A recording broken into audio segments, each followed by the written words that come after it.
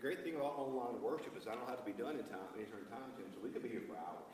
Like, the Spirit may fall, we could be here. We've got no time limit. This is exciting. We don't know what's going to happen. We might be here till next Thursday. Who knows? We have been, throughout the season of Lent, been preaching from the 23rd Psalm. And so originally, today was going to be part of the sermon where we talked about, where it said he leads me into path of righteousness. He leads me. This morning is kind of where, I just love that passage. That's a beautiful passage. We'll resume, or we'll get to that passage again. But as I thought about the uniqueness of this moment, I felt the Lord calling me to take the message in a different place this morning. So today, during our message, we're going to be reading from Deuteronomy 6, one of my favorite books in all the Bible, one of my favorite chapters, one of my favorite books in all the Bible. Deuteronomy 6. We're going to be reading a command that's very precious to the Jewish people especially, but then to us as Christians as well. We're going to be reading a passage called the Shema. Deuteronomy 6, verses 4. We're going to read Deuteronomy 6, 4 through 9, and then we're going to read verses 20 through the end of the chapter. So Deuteronomy 6, verse 4 through 9, and then verse 20 through the end of the chapter, verse 25.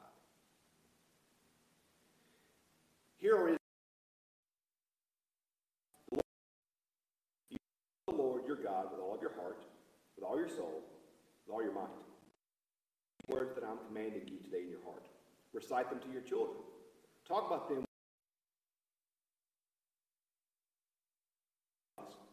Bind them as a sign on your hand. Fix them as an emblem on your forehead. And write them on the doorpost of your house and on your gates. Then to verse 20. When your children ask you in the time to come, the statutes and the orders the Lord has commanded us, then you shall say to your children, we were favored. The Lord displayed before our eyes great and awesome signs and wonders against Egypt, against Pharaoh and all his household. He brought us out from there in order to bring us in and to give us the land that he promised an oath to our ancestors. Then the Lord commanded us to observe all these statutes, to fear the Lord our God, for our Lord keep us alive, as is now the case. If we diligently observe this entire commandment for the Lord our God, as he commanded us, we will be in the right. This is the word of God for the people of God. Thanks be to God. I was thinking about this moment as Christians and the church right now. A lot of places when I began to think and kind of chase rabbits. Those of you who know me know that I don't have ADD. I have AD. Oh, squirrel. You know, I don't tend to focus sometimes, but my brain is all over the place. And so as I was thinking about where we find ourselves in this unique time, I began to think about something that happened to me really early in my ministry. You may notice if you're watching online, hopefully right now, or we'll have this out podcasted later. So those of you who are listening through our app or listening through our website when this podcast comes out, you miss my handsome face this morning, so you should be considered blessed. I've often told that I have a face that's perfect for radio. But this morning, I'm wearing my collar. The collar I'm wearing is called an Anglican collar. It is unique from the collars that we typically associate with the Roman Catholic Church. This collar goes all the way around the neck. And I've worn I don't wear it consistently now. I don't wear it every day. But I wear it when we do homebound communion because, you know, it's kind of hard to robe up, you know, put on my full robe when I'm going to serve communion. So I wear this collar at that point kind of as an emblem, a reminder of pastoring the sacraments. I'll wear it sometimes when I go to the hospitals. I've learned it kind of helps me navigate the hospitals quicker, although I did have a funny thing happen to me years ago when I was wearing my collar in the hospital. I'm sitting there in the waiting room, and I'm just sitting there kind of just biding my time waiting to go see somebody. And this man comes up to me, who I didn't know, and he didn't know me, but he saw the collar. So he comes up and starts making a confession to me. I'm like, whoa, no, we're good. We are good here. Like, I'm good with you. You're good with me. We don't have to. Like, I know Father Tom and Our Lady of Victories. I can get in touch with him. But like me and you, we're good, man. We don't have to go any further with this. So that was always an interesting adventure. But I wore my collar when I first started preaching in the Delta every day. Let me tell you why. I had zero confidence in my abilities as a pastor. I've shared with you before that my first church job, I was a youth pastor at a little Baptist church out in Pelahatchie for a couple of years. And I was at senior Mississippi College. That was fun. I had a good time. I didn't really know what I was doing, but they were good kids. I loved them. They loved me. It's neat to see some of them now have grown into very responsible adults, knowing that I had zero to do with that. But that was fun. And then I left there and became the youth pastor at Raymond United Methodist Church over in Raymond. That was my first church job in Methodist Church. Dr. Gary Thompson was my church. And I've shared with you before, at least those of you that are part of my church, I was terrible. Like, I'm not being falsely humble. I was good at my job. I was young. I was inexperienced. I was working a full-time job in Jackson at the same time. So I wasn't able to put the time into being a youth pastor that I needed to put in. I was unorganized. I was not a particularly good youth pastor. That's not false humility. That's just the truth. I've joked, if you Google the phrase, worst pastor ever, you'll probably see my picture pop up on your image feed if you do that. But I knew at the same time that I was called to ministry. Like, I had this calling from God in my life. I knew that God had called me. I felt the call of God to be a preacher. When I was a kid at Wesley Pines, when I was 16 years old, I knew he had called me to that. So I took my first appointment in the Methodist Church at Boyle, Lynn, and Lytton United Methodist Churches. Sweet, sweet, sweet people. I love them so much. I often joke as a pastor, the first church you serve is kind of like your first love. You just love them so much because those sweet folks in the Delta, they didn't love me because I was good. They didn't love me because I had all the skills, because I didn't. They just loved me because they were loving people. And they didn't come to church to hear me preach on Sundays. They came to church on Sunday because that's what the people of God did. I had zero confidence in my abilities. I nearly flamed out as a youth pastor. And now I was being sent by the conference to shepherd the soul of sweet people. And I didn't think I could do it. I mean, I didn't think I had it in me. I had so little confidence, so little belief in myself, that I did not think I could do this. So I began to wear the collar daily as a reminder to myself that it wasn't me who did it, but it was God through me who did it. That in many ways as pastor, my job was to get out of the way and let God move. And let God do what he wanted to do. And that sometimes as a pastor, I got in the way more than I helped. And so it didn't matter if I didn't have confidence. It didn't matter that I didn't believe in myself. Those things really weren't important. What mattered was that God had called me in that time and that place to be a means by which people could know his love. So I wore my collar as a reminder that my lack of confidence or my lack of ability or any of these things weren't really the point. They were actually off to the side of the point. The point was that God would continue to move through his church and continue to move through the people that he had called into ministry. As a reminder of God's call on my life and God's ability to continue to work. And frankly, I wear it now after 20 years. Hard to believe I've been appointed to a United Methodist Churches now for almost 21 years now. I'm wearing this reminder now that it's still not about me. That I'm really not all that important.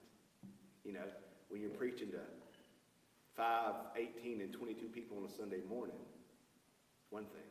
Now I've been blessed to serve large churches in our conference, some of the greatest churches that our conference has. And it's very easy sometimes to believe your own hype. And I wear the collar now the same way I did earlier, as a reminder. That's not about me.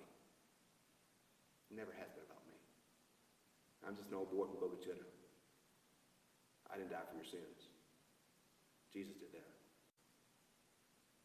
So I started thinking this today about reminders. And that's why I was drawn to that passage in Deuteronomy. The Old Testament to me is always full of reminders. So often the people, God would tell the people when they did something, when God did something significant, when there was a battle or a victory or a miracle, God would say, now build you an altar. And we think altar, we think about our altar table or the altar rails you'll find in a church. That's where our mind goes to altar. But for the people of God in the Old Testament, that wasn't the altar. It would be nice and refined and look pretty, but the altar of God's people were usually just a bunch of rocks piled together.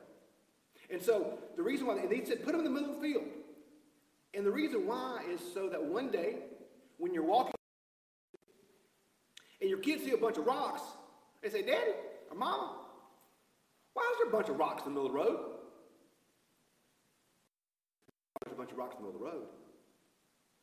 It's because we weren't for slaves in Egypt. The Lord your God, he freed us. This altar here is a reminder of what God's done. So notice the text today. First is the command to know that God is God. The Lord your God, you shall serve your heart, soul, might. Keep these words on your heart. Then your children. Then I went to 20. What's the meaning of the covenants, this law that's being, what's the meaning of this? Then you shall say, we were Pharaoh's slaves, but the Lord brought us out into a mighty land. The Lord displayed before our eyes great and awesome. He brought us here in order to bring us, to give us this land. So, or when your kids say, Daddy, Mama, why do we do this? Mama, Daddy, why on a Sunday morning when it's pretty are we watching a live stream on YouTube? Daddy, Mama, why do we do these things? Why do you give? Or why do you serve? Or why do you do these things? Well, the reason why, because I once was lost, but now I'm found. The cross, the burden of my heart rolled away. Saved by faith, I received my sight. And now I'm happy all the day. I wear this collar a lot to remember. And we need to remember. Particularly in this unique setting. In this unique time. I think we as the people of God right now, as Christians, because, listen, I mean, I'm sitting here looking at a pretty much, except for a couple folks out there in the pews, pretty much empty sanctuary right now. This is different. As the great theologian, nobody told me there would be days like these. And when, as the people of God, but the thing that the people of God that we do not need to do is give into fear. It's and line there, y'all. There's a thin line between being smart and wise and learning and being afraid. Jesus said in Luke 14, I shared this with you earlier this week, no one built a tower without first counting the cost. We need to be wise and discerning and count the cost and make measured steps, but we do not need to give into fear in this moment. God is with us, Emmanuel. God is with us. And yes, it may look a little different, and it may feel a little different. We may act a little different. But God has not withdrawn from us. He is still, and he will never leave nor forsake his people. We need to be reminded, do not be afraid. Do not give into fear. Do not give into panic. Be discerning, but do not be afraid. That is one of the overwhelming verses in Scripture. Over again. Do not be afraid. Do not be afraid. Do not be afraid. For we're the people of God. We serve a God who rolled away the stone. We serve a God who himself could not conquer. We serve a God who calmed the waters. We serve a God who brings life out of death. We serve a God who restores. Yeah, this may be different, but we will not be afraid. So we need to be reminded first that God is with us, okay? That you have to be reminded that God is with us. He has not left us. We need to know that. We need to have that deep in our hearts. It says here, put it deep in your heart. Bind it bind it. Put it on your doorpost. Be reminded that God is with us and God is one. God is God. The Father, the Son, the Holy Spirit. Do not ever doubt that that is one of the most unifying verses and concepts in all of Scripture, that God does not leave or withdraw from his people. The psalmist says, even if I make my bed in hell, still there you find me. Where can I flee from your presence? Where can I? Everywhere you'll find me. God has not left us. We've got to know that. Because the world needs us now, friends. The world needs us now. An unbelieving world needs us as the church to be the church. It is so easy to give into fear right now. Or to give into anger. To give into whatever emotion you're feeling. But y'all, we are people of resurrection. We are people of hope. And as the church, as believers in the resurrected Christ, this is our moment to boldly and lovingly and caringly be the church. You ain't got to go buy the toilet paper in Walmart. And, there's a quote by C.S. Lewis, I mean to get it wrong, but he basically said, in a world where everybody's going the wrong way, the one who turns to go the right way seems like. As believers, what does it say to an unbelieving world when we do not give in to fear? The world needs us now to be the church, now more than ever. We should pray for our leaders. We should pray for the doctors and nurses and healthcare providers. We should pray for those in need. But we should also step up. We should make sure that children receive food. We should work with groups like MadCap and other groups. We should work, check on each other. I know we're distance. Hear me, I'm good. We had somebody come to our house the other day to work on something, and we did an elbow bump or whatever you call that. We did that. So I'm good with that. But we are not to be isolated. Christians, there are loved ones in your community that are alone right now, that are scared right now. Check on them. I'm not saying you got to go, give them the biggest hug you ever seen. No one needs to be afraid right now. No one needs to feel forgotten or forsaken right now, because we are the people of God. And Christ has no hands but yours. He has no feet but yours. You are his feet and his hands. You are his body in this moment. And the church, the world needs us right now to be the church. To be the body of Christ. To be unafraid. To lean into people. To love people. To care for people. To be in the storm. God is good, y'all. And God has not, and God will not leave his people. We need to know that now. And the world needs to be reminded of that now. That's why I wore my collar during this season. To be a reminder of God's presence.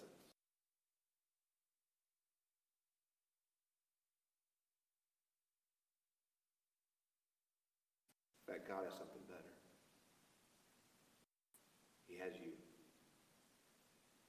He has me.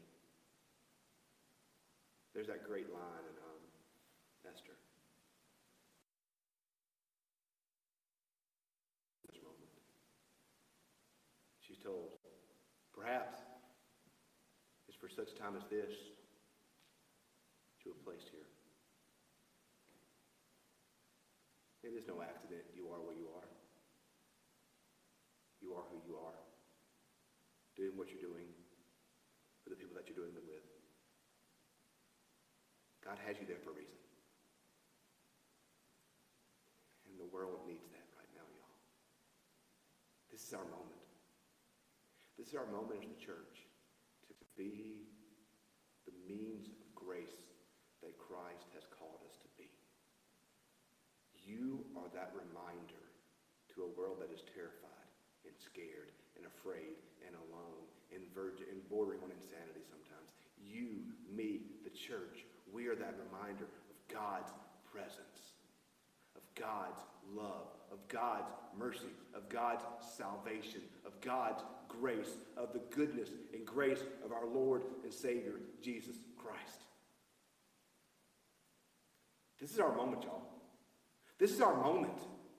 This is the moment that God has us here for. We are the church. Where can I make my bed apart from you, God? The world needs that reminder now. Those of us who have been washed in the blood, this is our moment to live out his grace calmly and boldly and carefully in a world in desperate need. This is our moment.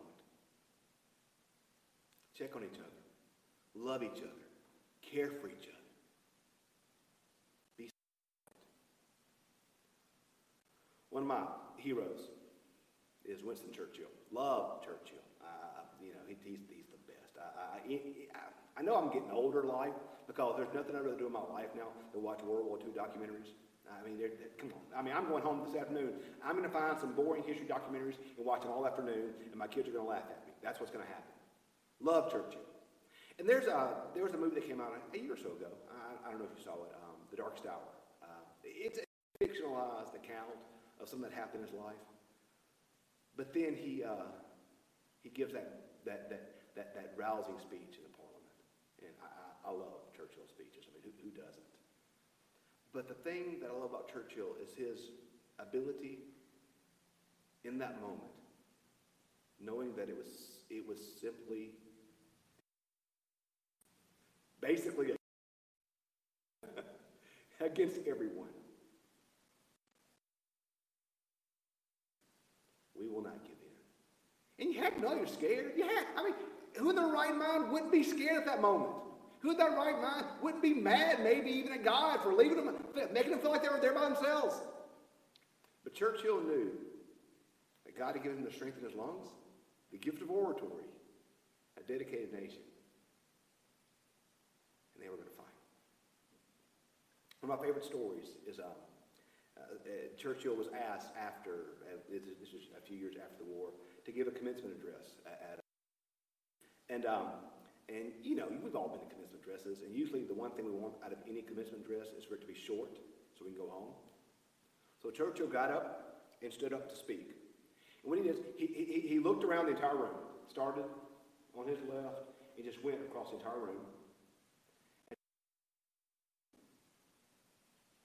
In the auditorium in the aisle. And he said this.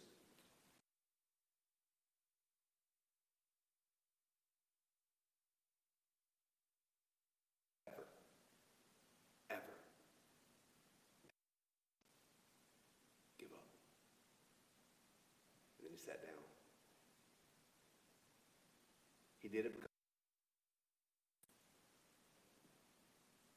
I'm not afraid of this moment. Because I have confidence in our sovereign God. Remember who you are? You're his sheep. The sheep of his pasture. Remember whose you are. You belong to him. Don't forget his presence in your life now. And believers, Christians, this is our moment to be the salt and light that our world needs in this time.